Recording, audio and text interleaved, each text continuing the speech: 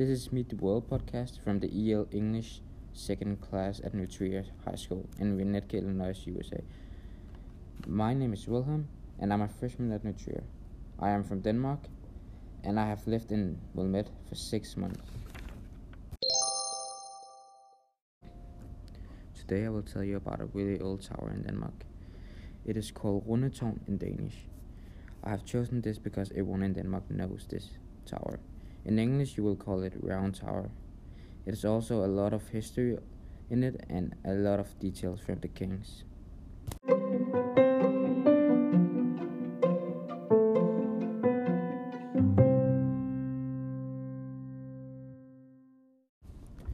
The Round Tower of Copenhagen is located in the old part of the inner city of Copenhagen.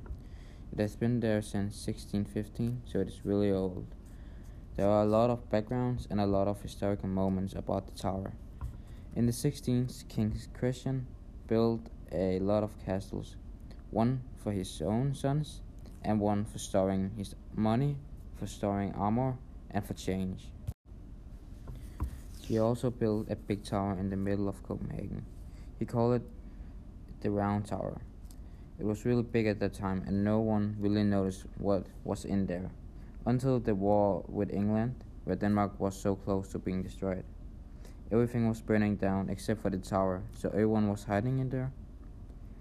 There were some bad nights, but everyone in the tower survived.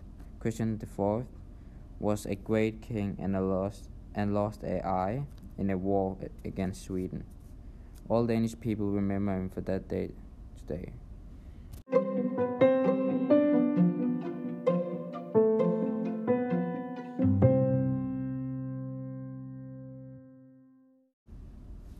In my country, the Round Tower is really popular. All people are learning about it in their school. People like it because there's a lot of nice stories about to hear.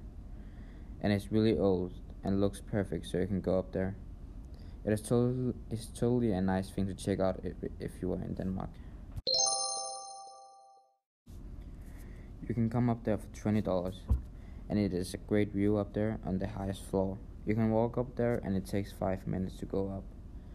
And you can learn some Danish history. You can learn about more at the website called visitcopenhagen.com. Thank you for listening to this episode of the podcast. Come back soon to listen to the other episodes about interesting things you should know from different countries around the world. Goodbye.